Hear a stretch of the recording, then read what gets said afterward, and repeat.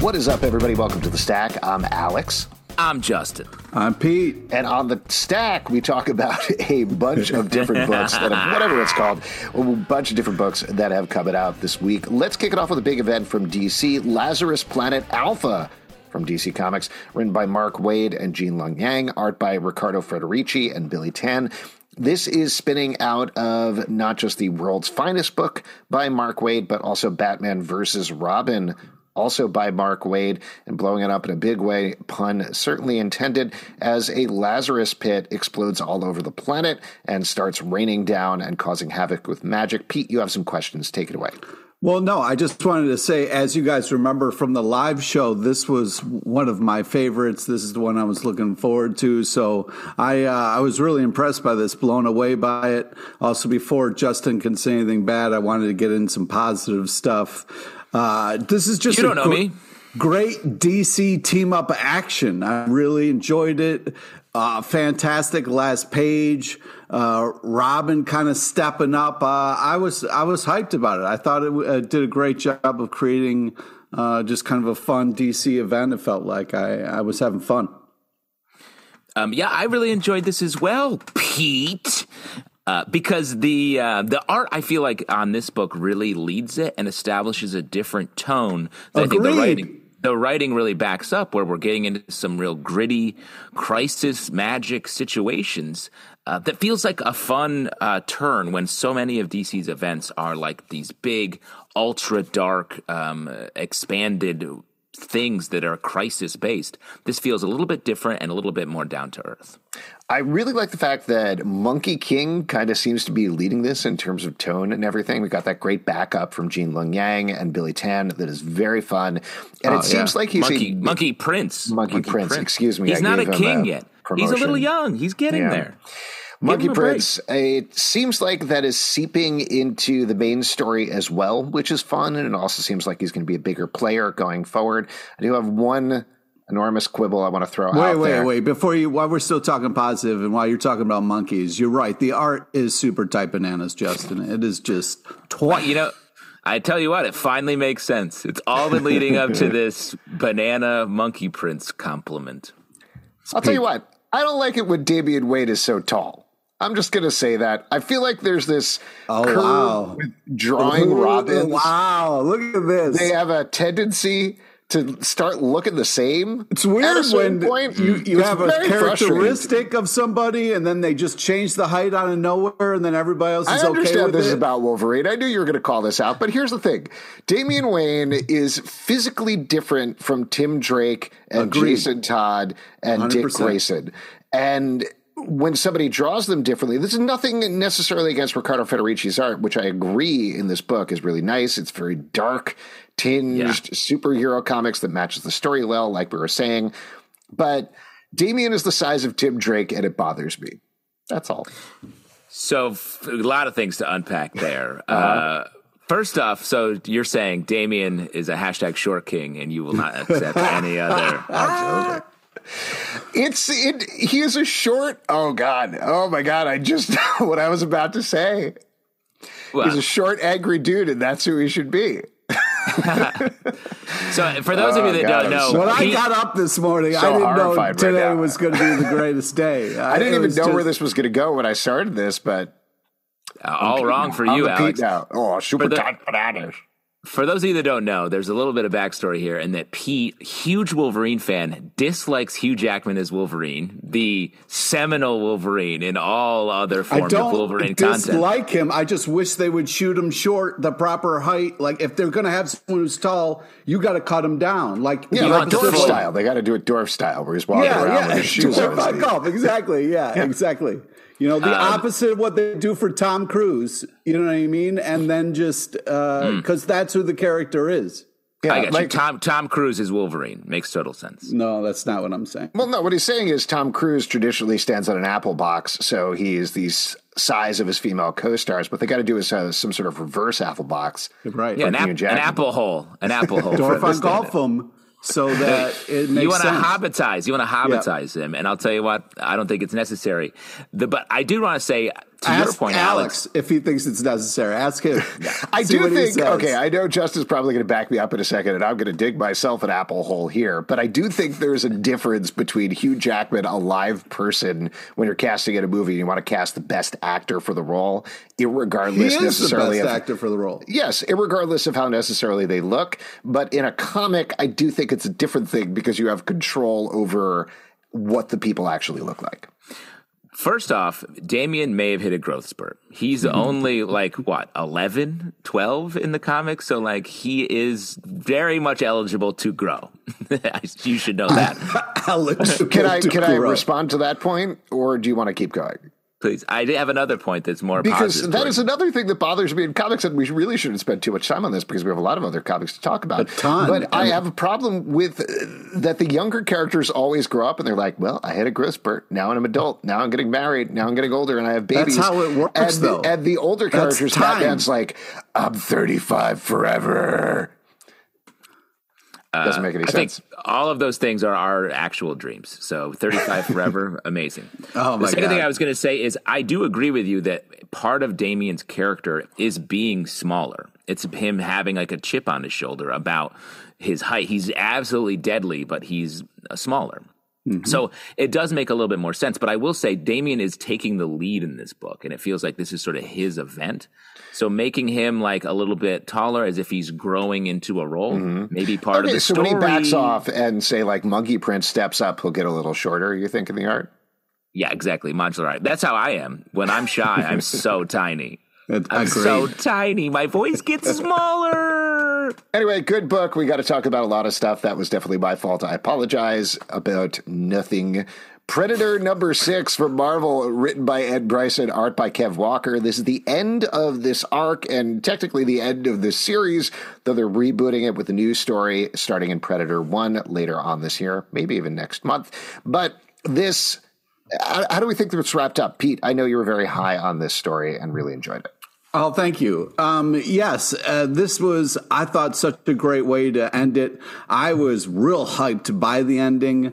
The all caps, I'm gonna hunt them, was just so badass and a fun, I think, homage to Predator and what it's kind of about. So I thought they just did a great job, saved the last story for last to kind of hopefully be more because they did such a good job with it. And it also had an old school TMNT art with some color though. But people are kind of bulky and kind of 80s looking. I love that too. So this really hit a sweet spot for me. And I thought really went out on a high note.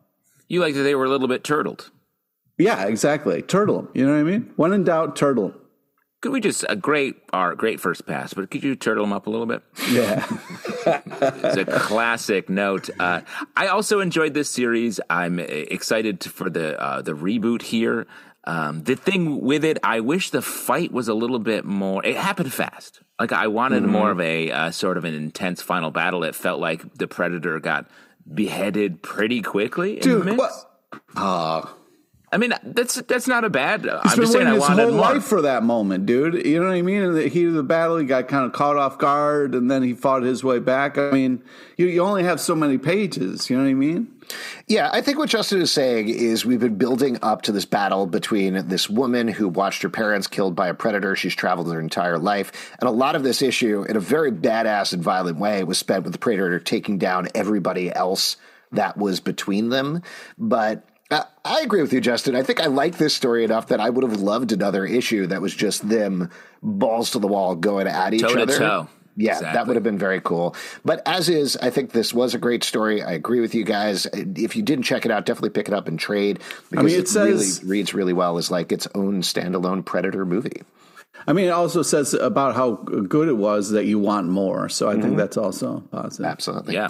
Like Black the great meal. Cloak, #1 from Image Comics, written by Kelly Thompson, art by Meredith McLaren. We had them on the show this week and did talk to them about this book. This is a sci-fi fantasy noir book. Lots of stuff going on here, set in a world post-end battle in a fantasy world type thing, but it's involving the death of a elf. I'm going to get the title wrong again. Prince? I assume. Is it a princess? I believe it is member of the royal family. Member of the royal family. And the ex-girlfriend, kind of, who is a black cloak, a.k.a. elite police officer who's investigating it. As we talked about on the live show, I think this is awesome. Kelly Thompson, we love everything that she does. But Meredith McLaren's art is so unexpected and lovely in this book, from the colors to the line work. I was really blown away by this. Justin, if I may, I mean, I got to unfortunately. No, actually, let me jump in real quick, because I just want to say, Pete, like, we talked about this a lot, and I know you, I guess, didn't have an opinion because he sort of ducked out on the live show and were not interested. I don't know. We lost power, so I didn't get to talk to as much as you guys. Well, it sounds like you lost power in this conversation a little bit. Oh my god. But I'm very interested to go back and listen to what I missed. But I would just like to kind of just set this book up a little bit, if I may here. Sure. Just to check, the setup is different from the setup that I just did, right? Yeah, completely.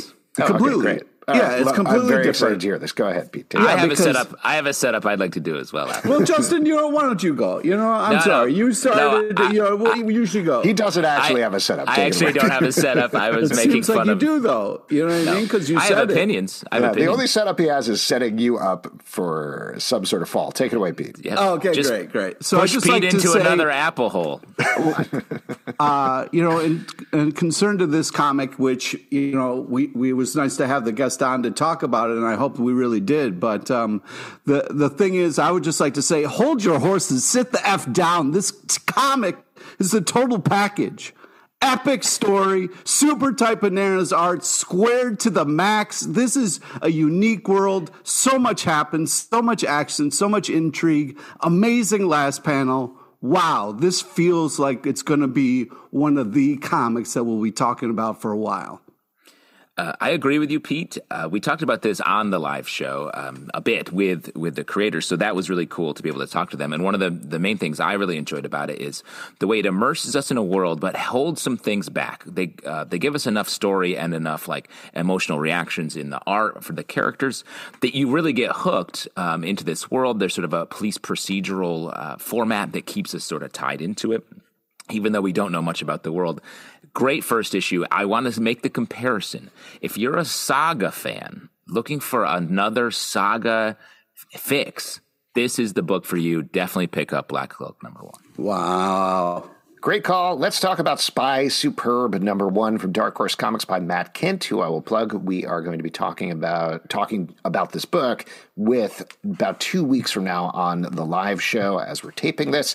This is a reboot of his series that, well, the concept is set up in the first couple of pages, but it's essentially like, what if James Bond died in his first mission, and then a series of regular people were all James Bond as a collective, but didn't really know it.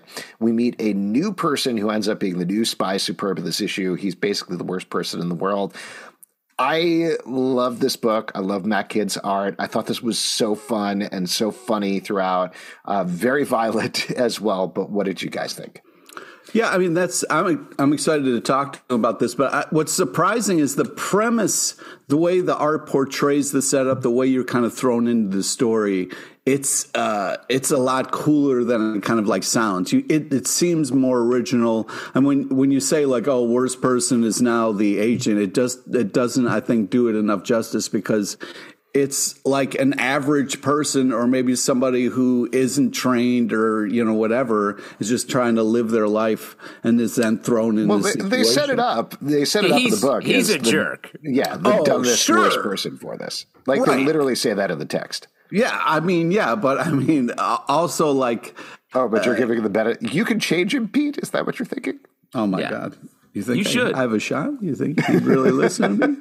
I just think it's one of those things where it felt like it was coming across more like it could be anybody who all of a sudden their phone is switched out, and then they have to like take it to some whatever. You know what I mean? But this guy is a piece of shit. Agreed. Yeah. I also really enjoyed this. I feel like the way that it goes between sort of high action and intrigue, espionage, and just straight up very funny everyday stuff with this guy who's just being a total dick to everybody around him was great. And the moment when he's finally confronted in his home with the action world that has pulled him in, I thought was really cool. Definitely looking forward to more. And as all of Matkin's stuff, it has like a total package element where you get a lot of just cool things in the front and back and everything. Wonder Woman 795 from DC Comics, written by Becky Cloonan and Michael W. Conrad and Jordi Belair, art by Aman K. Nahulpan and Polina Ganeshow. In this issue, we're really ramping things up with Wonder Woman's war with the gods that has been brewing in the background. There's some big action scenes throughout here. How are you guys feeling about this arc so far? This is a great time. Go ahead. This villain is bad news. I like the way that he's set up as is it Eros, to get my mythology correct, like as a jerk to both Wonder Women we have here, one more personally and one just as a general foe. I think the biggest thing about this run, Becky and Michael's run on this book, is the amount of world building and the way they're able to sort of set stuff up, leave it on the table, and then pick it back up later. They're really building sort of their own mythology epic here. Yep. And I'm sorry, Pete, were you about to? Yeah. I really love the kind of the team up, the battle sequences, and keeps me, the reader, very interested on where it's kind of going. Talking a little bit about Justin, like picking back up where it left off. It does it so well. You feel kind of very cared for as someone who picks this up continually, and it's a really great team of writing and art. And also the backup has that kind of like, if you like the She-Ra series on Netflix, it feels like a continuation of that, and the art is really kind of that style as well. So it's great. Only thing I was going to throw out there is I love Cheetah being part of the team. It's a great addition. And in general, just having Steve Trevor there, Etta Candy, Cheetah, it's not Gilgamesh. But who's the? Yeah. It is Gilgamesh? No, it's not Gilgamesh. But I know who you mean. Yes, there you go. Whoever the character who is showing. Anyway, this expanded team for Wonder Woman, I think, is very fun.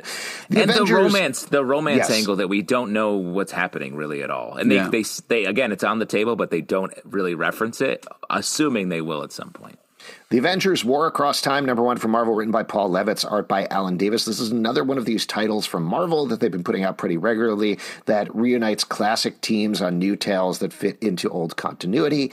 Here, this is a very classic Kang tale going all the way back to the beginning of the Avengers. They fight a possessed robot Hulk here.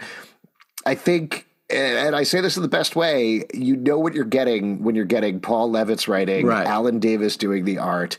It's right there. And my big impression out of this, I frankly do not spend a lot of time on the darker quarters of the comics internet, but I'm very well aware that for decades now, there's griping about like, oh, God, I hate all the woke changes that are coming to Marvel. Why are they doing this? From absolutely terrible people. I 100% guarantee you those terrible people are not reading these titles that are specifically geared towards, if you liked it 20 years ago, here you go, which just points to the fact that they're terrible people, and that's pretty much it. That's very much like a side thing to this issue, but while reading this, I was like, none of you are reading this, right? Like you're not even bothering to read the thing that you've been demanding from Marvel for years because you just want to complain about shit all the time. We review comics and trolls, and these trolls are getting a major thumbs down. They are not super tight bananas. Don't like trolls, and I'm not afraid to say it. This has a great kind of like old school feel to it. It feels like an old school Avengers title, which is really nice. And, great, cool use of Kang. I'm glad that, just had some classic kind of Hulk-verse fights, with Thor and everything and Iron Man. And it was just kind of had a great kind of nostalgia Avengers book feel to it. And I think Paul did a good job of capturing that. It definitely does what it does. The way that there's not a lot of nuance. I think with the people you're talking about, Alex, who are against the quote unquote wokeness, I feel like that's detail, originality, and bringing in different voices, something that I really enjoy in comics. Mm-hmm. This feels like hearing an old voice again, which can be interesting, but some of it reads like crazy. Like the Wasp is like so intensely trying to like flirt with everyone in a way that I'm just like, what are we doing here? It just feels like an artifact, which can be cool to look at, but it's not something I'm like, this is my comics. Yeah, and to be clear, I think I'm on the same page as you about this, Justin. I love Alan Davis' art. The Excalibur run that he did with Chris Claremont is one of my absolute favorite things of all time. I think there's a place for this, and I think people need this. Non-troll people even enjoy this sort of thing. Yeah. I do appreciate things pushing forward, and I do want things to push forward because they have to. Time marches on. So there you go. Speaking of which, let's turn to a new exciting book, Two Graves, number 3 from Image Comics, written by Genevieve Valentine, art by Ming Doyle. We've been following this book very closely, and it seems to be about a woman who is very close to her own death, but maybe turning into death herself, palling around with death as they travel around and interact with people. It's still playing it a little murky, but that's one of the things I love. I'm very into the mystery box of this book. Yeah, and I like the way that the art is sort of revealing our death character is coming more into focus. I'm not imagining that, right? No, I definitely think he is. No, I mean, the magical bag that floats around his head sometimes is more revealing, sometimes it's more baggy. It's tough to... strap, yeah. Like all bags, they eventually just disintegrate if you wear them on your head long enough. That was the point of American Beauty, right? Yeah. Wow. Exactly. Yeah, exactly. The only point. And a movie that I know, Alex, you rewatch on almost a daily. Gosh. I love it. There's one specific actor I love in it, but I don't want to say it. All right. Wow. Let's great stuff. I agree with you, Alex, where we're getting a little bit of the story at a time, but not in an annoying way. It feels like we're just spending time with these characters in this kind of moment before a big choice. So it's very interesting and tonally kind of like creepy in all the right ways. And I liked also the back matter. It had some deep shit. That was some pretty cool stuff. Yeah, I agree with the back matter. I definitely enjoyed that text piece. I also think a story like this where we don't know what the rules are really, but we just get the great tip of the spear is just these two characters who seem to be maybe trying to kill each other, or they have a history that we don't know. And it feels very, the suspense is strong and it's such a focused, emotional way. What I think is working about it, and then we can move on to the next one, just talking about the rules, is even though we, the reader, don't know what the rules are and the main character is figuring them out, it seems pretty clear to me through the writing that the team behind it knows what the rules are. And that's a pretty clear distinction. Yeah. It's good. I mean, I know I talk about Lost all the time. I got a Lost connection behind me. We don't have time for this. No. But just like very clearly, they did not know where they were going for a good chunk of it. And very famously in season 3, they're like, please, you got to let us know when we can end the show so we can decide on an ending. So that's why things were very wobbly, because they were just kind of throwing shit out there and figuring out what sticks. With something like this, there's a confidence here in terms of the mythology that really comes through in the writing. And maybe they're going to, respond to this and be like, we don't know what we're doing. Oh, no. But it feels like there are answers there, even though we don't have the answers right now. Alex, is it true that when Lost was building the collection behind you, that they didn't actually know how they're going to finish the box, and so there's no bottom? There's no bottom. It doesn't make any sense. Yeah. What's in the box? What's in the box? What's in the box? Yeah, there you go. Another movie with one of my favorite actors. But oh, my God. The Human Target, number 10, who is me right now, I think. DC Comics, written by Tom King, art by Greg Smallwood. Big revelations in this issue as things really start to come together, and we set it up for, I believe, the last 2 issues finale. Justin, I know you've been loving this book. How did you feel about this one? I love this book. I talked about it a little bit on the live show. This book is able to both keep their great, sexy, noir-y story going, and then have some wild diversions like Gnort in this is just hanging. Just riding with him, having beers, which is fun, and then brings us back to something a twist that maybe we could have predicted was coming, but it still works and is worth every second and every panel of this beautifully drawn and written book. Pete, you really don't like Pete, come this. on. It's very You don't surprising like to me. Even the art is super noir bananas. Well, no, I mean, the art is fabuloso. It's really a really stylistic, unbelievable choice. I was super impressed with the art. Nord's cool, but like, it got a little Bill Cosby weird where he's drugging women and, it's like, this guy is, we're doing this. Okay. All right. So I don't know, man. It gets darker and darker. I thought it was ending with the last issue because it kind of had a good place to end on, but now it's getting weird. But, maybe the last one will be great.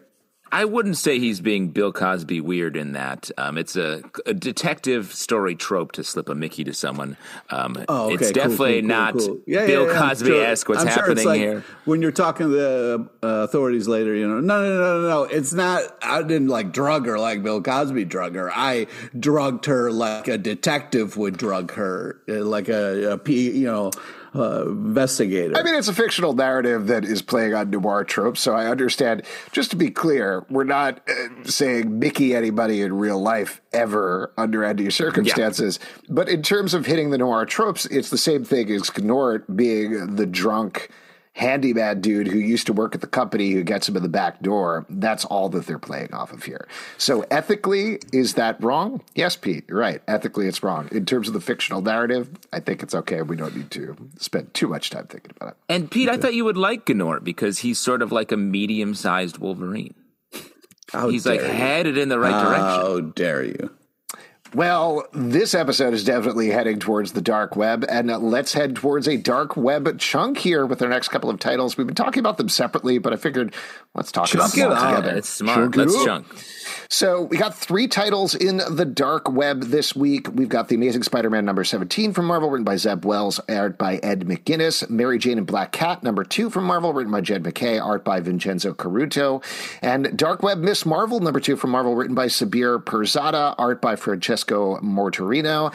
In case you haven't been paying attention to that, this is a wild goof of an event where New York kind of gets sent to hell by Ben Reilly and Madeline Pryor. And some of our characters are now in limbo, a.k.a. hell, over the course of this issue. And we're getting very different focuses in The Amazing Spider-Man. Peter Parker is in a hellacious version of the Daily Bugle with J. Jonah Jameson. In Mary Jane and Black Cat, they have been tasked with stealing the Soul Sword by Belasco. And in Dark Web, Miss Marvel, basically she's just in hell and she's really trying to get out of there, but ultimately ends up fighting one of her old foes, the Inventor, with a twist.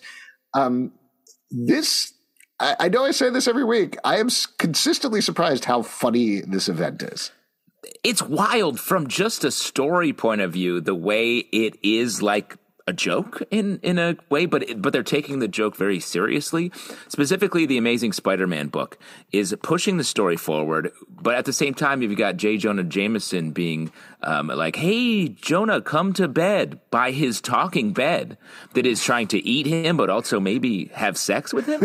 And I was like, what? And that's just one panel. I was like, oh, this is part of the story.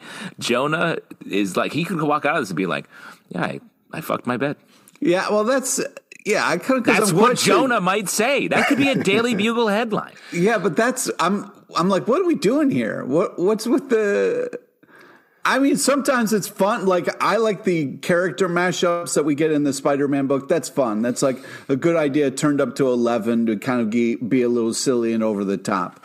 But the bed thing was super creepy, especially the lips on it. But I was just like... because you were so attracted to it, right, Pete? Yeah. What did you do when you got into your bed? I just think it was like one of those things where I was like, there are parts of this event that I'm like, oh, this is fun. And then there are parts of this event I'm like, what are we doing? It's a fuck around, So I do think in terms of like... Maybe that's part of the reason I'm enjoying it. I'm sort of turned off by the idea of everything matters and this is all important and it's changing forever, because spoiler, we've been doing this for 16 years, and we know mostly it doesn't change and eventually comes back to the end. So I would rather have fun in the middle while we're there.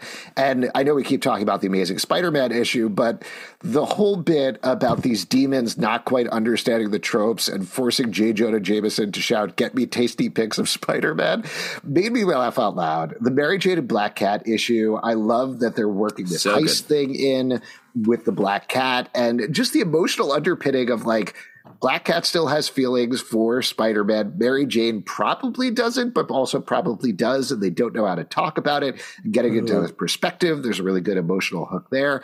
And like we talked about with the last issue, me and Pete, Dark Web Miss Marvel, this is the best Miss Marvel that I've read in a really long time. So yes, even though I'm not sure what it amounts to at the end, I don't care. All right. Well, first off, you fast forwarded through a lot of craziness, but let me just start with the positive here. The Dark Web Miss Marvel is so great. It's so fun. The creepy villain characters like set up this cool tone. You know, her kind of like being this giant, kind of fighting her way through. It's just awesome. And then having like the touching Miles Morales moment. She's everyone's hero. Great, awesome stuff. But then we get to the Black Cat, Mary Jane bullshit. And it's like, are you serious? You're just going to be in limbo making a deal with the devil because that's what Mary Jane does. She just makes deals with devil type characters. Why would you go back there? Why would you put her in different devil? They're both red. Don't be racist. I know that. They're different devils, okay? Devil. I know. But stop having her do the same horrible thing over and over again. Can I throw something out at you? They've been dancing around this thing for a while, even though they tease go back to Amazing Spider-Man 1, where clearly something happened to Mary Jane. We found Spider-Man at the beginning of the first issue in this enormous crater. Everybody hated him 6 months afterwards, I believe. And we don't know what happened that broke them apart. There's been little teases that maybe Mary Jane died and came back to life, and that might be part of what's happening here. At least that's how I've been interpreting it. What if they made another deal with Mephisto? That's what I thought was kind of teased by this issue.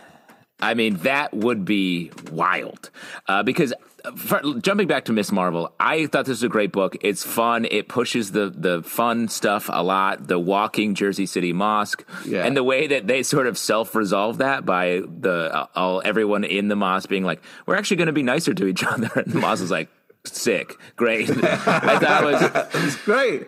Was really fun and funny, and it feels like it's taking advantage of the pure creative engine of this crossover to tell interesting stories that I don't think you could squeeze into a lot of other crossovers or regular books.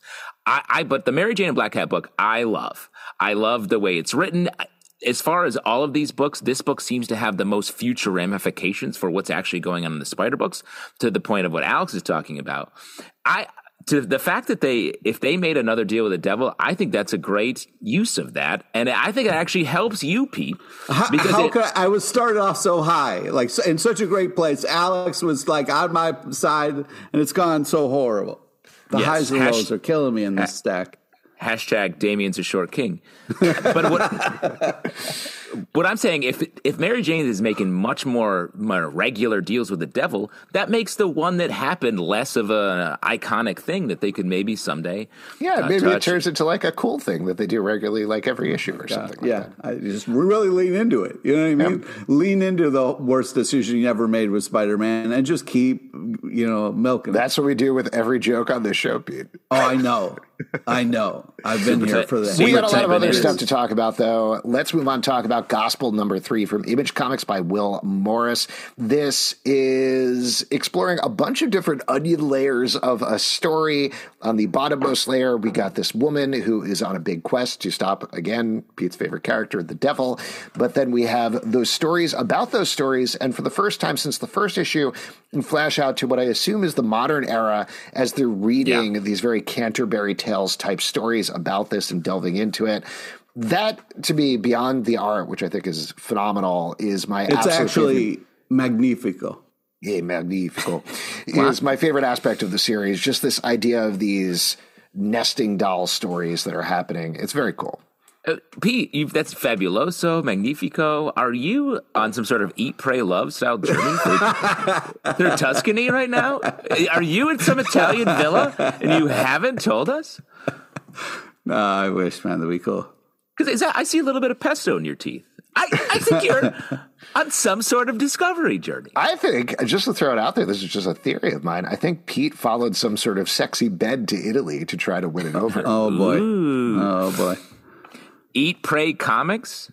Or I guess Eat Tight Bananas? Is that what do you guys think about this book, just out of curiosity? I'm sorry to interrupt. I'm so sorry. Working on something there. I love this book, and the idea of, because we've had stories about stories a million times in comics, but what I like about this, the little twist on it, is you have your character in the past who's like, I want to be important in a story. And you have your character in the present day being like, I like this story with this character who tried to be important in the story. And there's going to be just some point where those two ideas meet, and I think that's a really smart take. The art is awesome. This great highwayman confrontation scene that sort of leads off this issue, I thought was really cool. Yeah, it's really impressive what this is pulling off. I mean, they're doing it in such a creative, impressive way. The weaving the stories, the art is just, it's top notch. It's really just unbelievable and worth it for the art alone.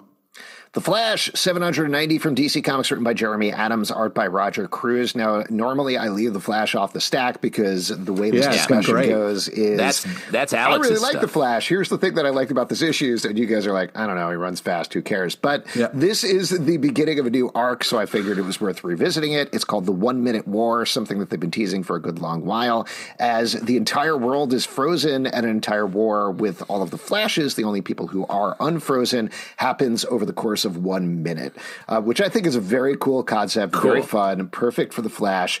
This issue starts off in apocalyptic fashion, but I think does a really good job of setting up, reminding you who the characters are, where they are, and what their emotional arcs are going to be over the course of this story arc. So I enjoyed it. Now your guys' turn where you talk about how he runs fast at this point. Take it away. He does. Well, here's the thing. He does run fast, but I don't know if you noticed, but there's like 9 other fast people in this. Well, they're all running fast. Let's hope the solution is if we can only run fast together, we can save the day. But listen, I agree with you, Alex. This is a great jumping on point right here. Like if you're going to get into the Flash, you should really, this is the beginning of something. So this would be a good issue to pick up for sure. I think you liked it just because there was a giant arrow in it. Yeah, that was pretty cool. A giant arrow hits the earth, essentially. But to your point, Alex, I do like this. It is a great jumping on point, and the premise of this 1 minute war is cool. The thing with the Flash universe that is, I think, a barrier to entry for me, at least a little bit, is unlike other legacy heroes, like, say, Green Lanterns, it feels like they take turns being the main lantern, and we sort of focus on them for a time. And the Flash is like, nope. Everyone's always the Flash. Always here, and we're always the Flash. We're always talking about everyone. Everyone's like, got like 10 deep. What you need? He's like, hey, I'm gonna go talk to Barry. And he's like, oh, we should go bring Bart. Let's go see Bart. And like, oh, Mr. Max Mercury, let's get him over. It's like everyone's always hanging out. They're like I don't friend disagree group. with you that it's a lot, and it's definitely the point where it's like 2 Kid Flashes of this issue being like, I'm Kid Flash, and the other was like, no, I'm Kid Flash. I was like, this is a lot. This is a lot right now. This is so much fun. Yes, even though they are very different characters and they have very different needs and wants, and they approach situations in different ways. That's all fine, but and I like them. That's also I like the fast. different ones. It's just funny. I'm like, let's just talk about one of them for a while. When they're always they're like, it's like a bunch of neighbors being like, hey, I'm here, and it's like, I live here. We don't always have to hang out. Yeah, but that last page, though, I don't think that's going to stick. I don't think so either. No spoilers here. If it does stick, that's bad. Yeah. So we can talk about that more potentially at the next issue. Miles Morales, Spider-Man #2 from Marvel, written by Cody Ziegler, art by Federico Vincentini. This is continuing the soft reboot, I would say, of Miles Morales. Back to basics here, working with his family, fighting some villains, dealing with some family stuff. He's been going through some wild adventures over the past couple of years, so this is bringing him back to be, as he's called here, the Brooklyn Spider-Man, which I think is a really nice, fun place to put him. How'd you guys feel about this issue? I think you're biased. Oh, because I live in Brooklyn? Yeah, that's right. Oh, you're like a nice Philadelphia Spider-Man there? And outside Baltimore Spider-Man? Whiz? Or maybe, Pete, do you want some sort of like Florence, Italy Spider-Man to really Firenze? I forgot you're in Baltimore now. Hey, you want one with like a crab cake with a little old bay on him? That's right, man. Yeah. Old Bay. Justin, what did you think about the way this started? Here's Miles Morales talking about how he's always late. You know what I mean? Did it like ring? Did you hear any of that? Did that get into you at all? Stop trying to put out the vibe. I'm on time all the time. I've changed. I'm a new man. I'm a new man. This is fun. I like that now Miles Morales feels like it's not all about the new things that Miles is doing. It is like he's fully Spider-Man, in this case, Brooklyn Spider-Man, and he just has a bunch of shit on his plate like Peter Parker always does too. So I think the new direction that Miles is going in is fun. I like the Misty Knight team up really well, and I thought that really worked. Also, the Scorpion kind of like back for more was a great idea. I'm having a good time with this, and you can't ghost people. And if you're late, you got to try to improve your life.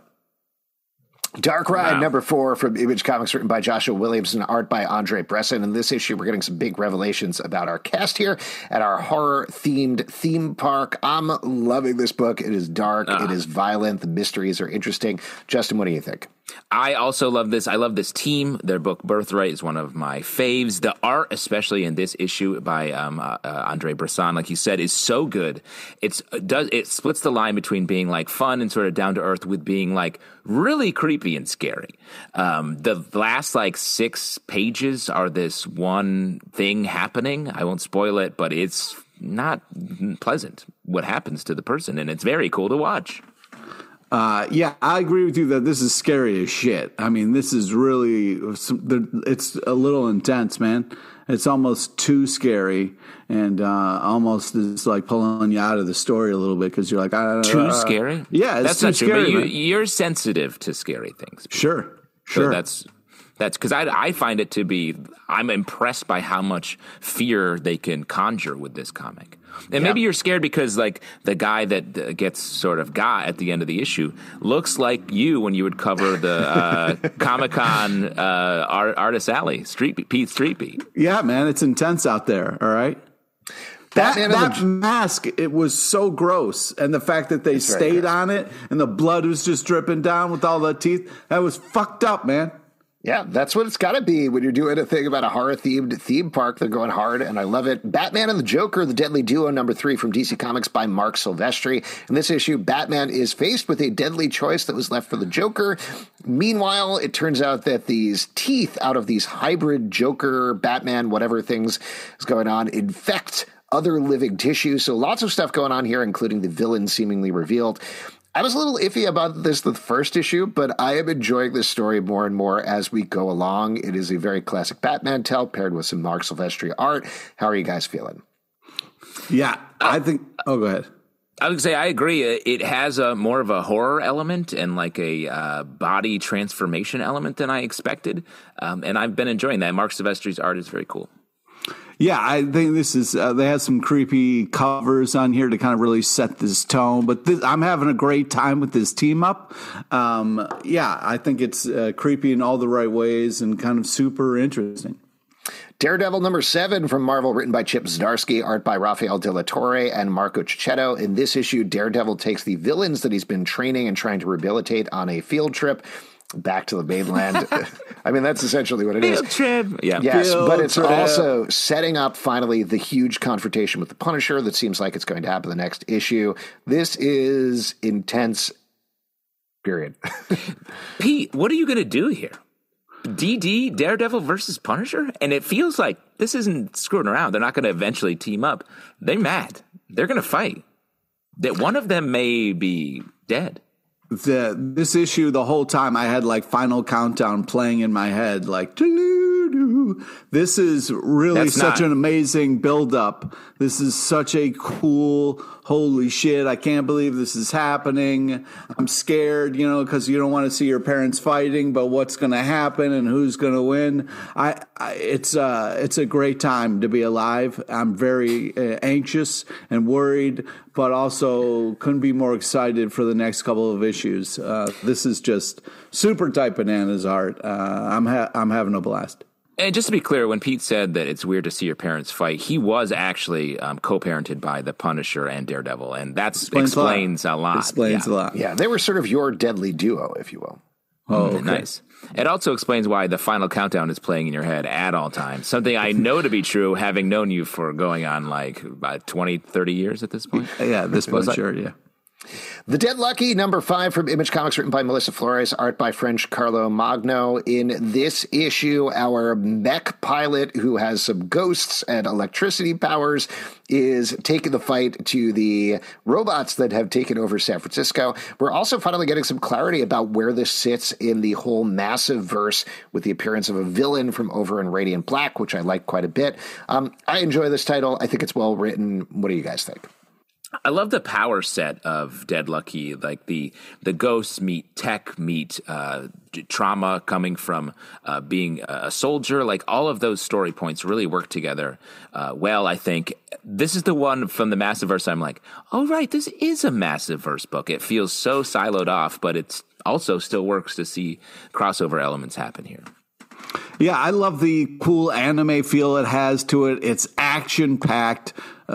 Great last page. I think this is just a blast of a comic, and yeah, if you like it, you'll continue to like it. It delivers. If you like it, you'll like it. Yeah, if you like it, you'll like it.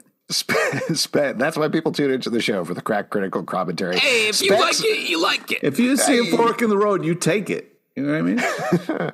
or don't. Turn back. Whatever you want. Specs number 3 from Boom Studios, written by David M. Boer, art by Chris Sheehan. In this issue, I felt like we were getting some clarity in terms of what this story is, as these kids got these glasses from the back of a comic book that give them very light wishes. This is basically Tales from the Crypt, you know? Like, that's essentially what it is. That's what it turns into in this issue. And that, for me, gave me a lot of clarity about how they've been approaching it the past couple of the issues. And I like the story. I'm excited to see it wrap up. I agree with you there. I will say that it feels like they've done a good job in this issue, specifically building up like they're in trouble. It's going to be very hard to spec your way out of this in the way that they've specced their way into it. Confronting the cop scene between our main guy is Teddy, is that his name maybe? Sure. And the dick cop, I thought was really, really good. And while that's simultaneously happening, our other main character is dealing with some deep mystical shit. So that was a cool combo. The prom girl story creeped me the fuck out, man. And the art is just so scary cool. It's really impressive. The layout, how creepy it is, and what's happening to these kids. This story is kind of really, each issue, it's gotten crazier and crazier, and it's really delivering in such an interesting way. Moon Girl and Devil Dinosaur number 2 from Marvel, written by Jordan Ifuko, art by Alba Glez. In this issue, Moon Girl is trying to convince her friends that there is an alien who is looking to do something, invade Earth, take over Earth. My big thing about this issue that I liked was I got a couple pages in. I was bummed there wasn't enough Devil Dinosaur in the first issue, and I was like, not enough Devil Dinosaur again. And then there was a lot of Devil Dinosaur. This dinosaur is evil. Pete, do you feel like this dinosaur would make a deal with some sort of Dino Mary Jane? Oh, boo. I'm just saying. Who's the Mary Jane of dinosaurs? I'm going to say Stegosaurus. You go. Oh, nice. Yeah. Frankly, you just hit the jackpot. Apatosaurus. Wow. I was going to say saber-toothed tiger. You just hit the jackpot. Here, just cut the first one and put that one in. Okay. No problem. And cut. This book was, I love the detail work on this. The way we get just little different points that a Moon Girl throws in here, like using the gloves, the sign language, all that stuff. It's so smart and so well thought out for a story. And the art really suits what's happening here.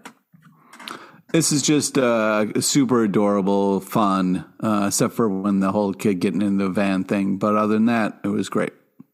Danger Street, number 2 from DC Comics, written by Tom King, art by Jorge Fornes. In this issue, we're dealing with the ramifications of killing a child. In the first issue, a bunch of characters on the run. We find out more about what is going on with the Creeper as he works at a Fox News-style network. There's also a lot of stuff going on with a sad Darkseid who hugs the leader of New Genesis that I'm blanking on the name of. Still a lot going on in this title. I'm not 100% sure of what Tom King is going for here, even though I'm happy to take along the ride. Every time I think, oh, okay, this is about media culture or something like that, it swerves in some entirely different direction. But how are you guys feeling? Are you glomming onto it a little bit more than me? Well, I think it was a kind of a hilarious start with the helmet yelling, "Our story continues." This is intense. And it's also kind of weird in different ways. But I feel like it's classic Tom King type of stuff where you're getting pieces and bits of a story as you're trying to put it together. I mean, the art's super tight bananas. And the hunt has commenced. Tom King, I think, is so great at really starting his stories in such different places, really pushing the legs of the tripod as far apart as possible. But we know at the end of it, it will come together because I feel like that's where he starts. And we get court antics with Darkseid, these kids on the ground. We get a former Starman feeling pretty bad about what they've done. And Dr. Fate's helmet just screaming the whole time. So that's the ultimate What more do you stew. want? Yeah. Bloodstained Teeth, number 8 from Image Comics, written by Christian Ward, art by Patrick Reynolds. In this issue, our vampire, who is supposed to be killing all of the vampires he sired, is in some big trouble. We get a lot of characters going through some crazy stuff here. That was the vaguest way I possibly could have described it. But it is crazy stuff. Yes. And if you like it, you like it. There you go. Nice, good. Say no more. Yes. What do you guys think? I just watched the movie The Menu on HBO Max, and so this sort of chefery focus here was very well timed for my life. I love the neon art here. I love the sort of story of the week element that we get with it. I would read a ton of this. Yeah, this is another banger comic. I like the style that really brings you into this world of this comic. I mean, there's a ton of story and action. Love the pace, love the intensity, epic art. Something is Killing the Children, number 28 from Boom Studios, written by James Tynion IV, art by Werther Dell'Edera. In this issue, Erica is taken in by the police as a rogue member of the House of Slaughter is after her and setting her up to fail. Pete, I know you're freaking out after the end of the last issue. How'd you feel about this one? Yeah, I hope you like this one, Justin, because this was another just badass issue. Love the build-up. Love the art is just such a great world that this lives in, and I love it so much. It's just really impressive what they do with the characters and the build, the slow build that they're doing. This is just so much fun. My comments in the past have been mostly about it doesn't feel like a lot of things happen on an issue-to-issue basis with this series, but this issue, a lot of stuff happens, and we're getting Erica we're getting to know a lot more about her and see her be very upset and have some actual people she cares about around her, so that is cool. Monica Rambeau, Photon, number 2 from Marvel, written by Eve L. Ewing, art by Ivan Fiorello and Luna Maresca. After the events of the last issue, Monica Rambeau has seemingly been sent back in time to back when she was a member of the Avengers. We get some Black Knight sightings, among other characters that I care less about. What did you guys think of? Well, sorry, we all have our things. What did you guys think about this one? I know we enjoyed, but we're a little hesitant, was my feeling, I think, about the first issue. At least, Pete, you were throwing out with all the cameos. Did you feel more on board with it in issue 2? I did. I felt like this was a kind of, okay, this is what this comic is going to be. You're going to get the cameos. You're going to get ideas kind of thrown around. So I'm more used to the pace, and I think this is an interesting Beyonder story. I'm curious to read more. I'm having a good time with this. It took me one to kind of like understand what's up, but now I'm on board. I feel like Monica when she's like, what is Dr. Druid doing hanging out with this crew? That's weird. I don't know what's happening in this story yet. I like the style, I like the tone, I like where it is, but I just want one thing to know. Are we sort of tripping through multiversal things? Like where is the reality and what is the point? Just a little nod so that we can really hook into everything else that's happening. 10,000 Black Feathers, number 5 from Image Comics, written by Jeff Lemire, art by Andrea Sorrentino. This is the last issue of the book, and our character who is searching for her best friend who was lost/murdered years ago ends up in this mystical world that she's visited before, tracks her down. Gorgeous art in this issue.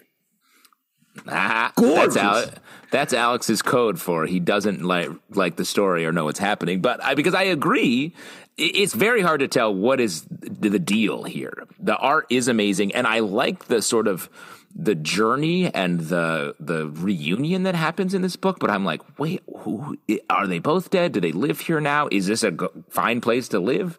Can you live here? Is this the afterlife? Is this just a weird neighborhood that they happen to stumble in?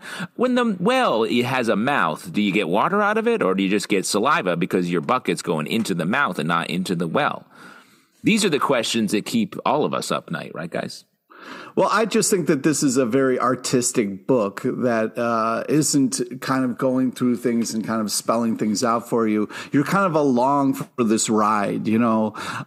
It's a big swing, and I love it. I think it has an interesting tone, a very uniqueness that I find to be very impressive.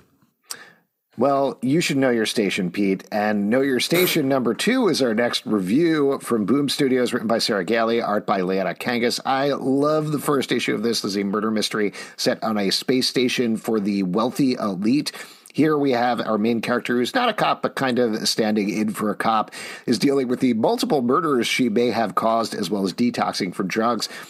I love the tone here. I think it's funny when it needs to be. It's scary when it needs to be. The mystery is interesting. I can't wait to read more. And Leanna Kangas's art is an awesome companion to this. I love the device of the detox sort of messing up her memory, while at the same time the computer is like sort of helpful, but sort of absolutely not helpful.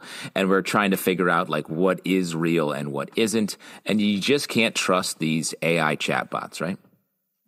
Yeah, I mean, this is I really love the first one. The second one, I'm not sure who's what. So, like, you know, the drugging the main character, I didn't know how to feel about that. It was a little kind of like, wait, is that good? When we were talking about Human Target, though, you said you love drugging people. No, it's not. That was just earlier in the podcast. I remember that very quickly. It's, you know, but I am looking forward to getting some clarity so I can go back to really loving this comic.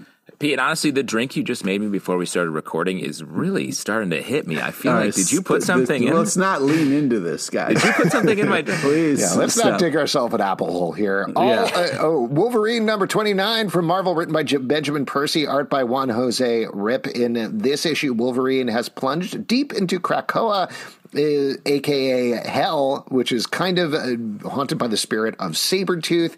He's dealing with a lot here, but I love this metaphor of he has had his memory ripped away by beasts, so of course he goes down to the deepest depths, finds his memory, and literally claws his way out again. I think this is what we were asking for from the last issue in terms of where is this going and what is it saying about Wolverine. I think we got that here.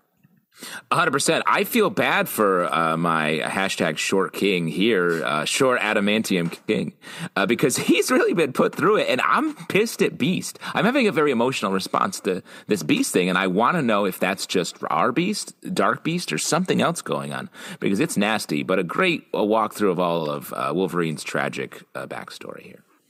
Yeah, I mean, I'm still not feeling this. It was disappointing because it was like, okay, Sabretooth is supposed to be in the pit, and the whole last issue wasn't, you know, like the pit. So then it reveals, okay, he is in the pit that Sabretooth is apparently running, that is this hell of Fuck Island. So I was happy we got a little bit of Sabretooth, but I wanted more of a showdown or some kind of like, you know, reunion between them two, because this is supposed to be where Sabretooth is. Well, it's not Sabretooth. Sabretooth left. He just sort of infected it with the strength of his personality. Like a really good host on a podcast. Yeah. Great. But yeah, and then he just crawls literally out of hell, and then somebody's there waiting for him like, come on, we got to go do another thing. And it's like, man, this guy doesn't get a break, or everybody just shits on him, and it's a little Wolverine, disappointing. famously known for taking breaks. Well, I mean, he just literally crawled out of hell. Give the guy a water or a second, something. You know what I mean? Just walking up on him like, hey, we've been looking for you. We need somebody killed. Come on. I don't know if I've ever seen Wolverine drink a glass of water, and that's a problem. Yeah. He's got to hydrate, man. All Against All, number 2 from Image Comics, written by Alex Paknadal, art by Casper Wingard. This takes place in a human zoo, either on Earth or in an alien spaceship. We're not 100% sure, but there's a bunch of aliens that are going against this human, and he is just murdering them one by one. It's like a reverse Predator. Yes, it's great. I thought this was cool and sort of a wild, a wild, deep world to jump into. I like the connection between our main character, I guess, is I'm assuming the human, but we've mostly heard from one of the aliens as the main character. And something happens here that I would be sad to know if that is what's happening. Very confusing. Yes, it is very confusing, but I am definitely on board, particularly for Casper Wingard's art. We loved him over on Homesick Pilots, and this is some wild designs of the characters here as well. Pete, what do you think? Pete, what do you think? Pete? No, Pete disappeared for anybody listening. He had to go to a meeting. The Ones, number 3 from Dark Horse Comics, written by Brian Michael Bendis, art by Jacob Edgar. Oh, I probably should have said Pete got canceled for his statements about roofing. Yeah, it's good. Just put that in. I'll put that. And cut. Okay. The Ones, number 3 from Dark Horse Comics, written by Brian Michael Bendis, art by Jacob Edgar. In this issue, the devil, theme of the podcast, I guess, has brought the apocalypse to Earth and is facing down all of these various chosen ones. Thank you. And we find out a little bit about what's gone on in the time between when we last left them at a Chinese restaurant and now. I said this the last 2 issues. This continues to be my favorite story that Brian Michael Bendis has done in a very long time. Yeah, I agree. It feels like a lot of his earlier work where it's just so intensely committed to the story and there's less time for him to sort of do loop-de-loos with dialogue or different sort of cute things happening. It's just a fun big story that he gets to tell, and that's where he was always at his best, I feel like. So if you've been missing some old Bendis, I would jump into the Ones. Yeah, and Jacob Edgar's art feels very reminiscent of, oh my gosh, I'm completely blanking on his name, who did Powers with Mike Avon Oming. Yeah. It feels reminiscent of that. It's not necessarily a ripoff, but I think it's definitely going for that vibe a little bit. So very fun book. And last but not least, Little Monsters, number 9 from Image Comics, written by Jeff Lemire, art by Dustin Wynn. This is following the fallout of the last issue. We have a bunch of our little vampires who are protecting a human, are trapped inside of a building. A bunch of others are outside a building. Unlike 10,000 Black Feathers, it feels like this is rushing through information in this issue in a very big way, which I appreciated after the way that it was spaced out in the first 8. I was going to make the same comparison, both Jeff Lemire books, and this one feels like it is running headlong. We're getting some sort of lost Ian flashbacks to each of the different characters in each issue, which I think is really cool. I love this world. This is something I would like to see as a TV show, an animated show, adult animated show, or something like that. It's a book it's been getting better as it's been going on. Yeah, and it does seem like it's wrapping up, or at least we're going to get some revelations about what's actually been going on in the next issue. So yeah, I don't know. I guess we'll see. If you would like to support the show and all the shows we do, patreon.com/Comic Book Club. Also, we do a live show every Tuesday night at 7 p.m. to Crowdcast and YouTube. Come hang out. We would love to chat with you about comic books. Apple, Spotify, Stitcher, or the app of your choice to subscribe, listen, and follow the show at Comic Book Live on Twitter, Comic Book Club Live on Instagram and TikTok, comicbookclublive.com for this podcast and many more. Until next time, we'll see you at the comic book shop. Hashtag Damien Short King.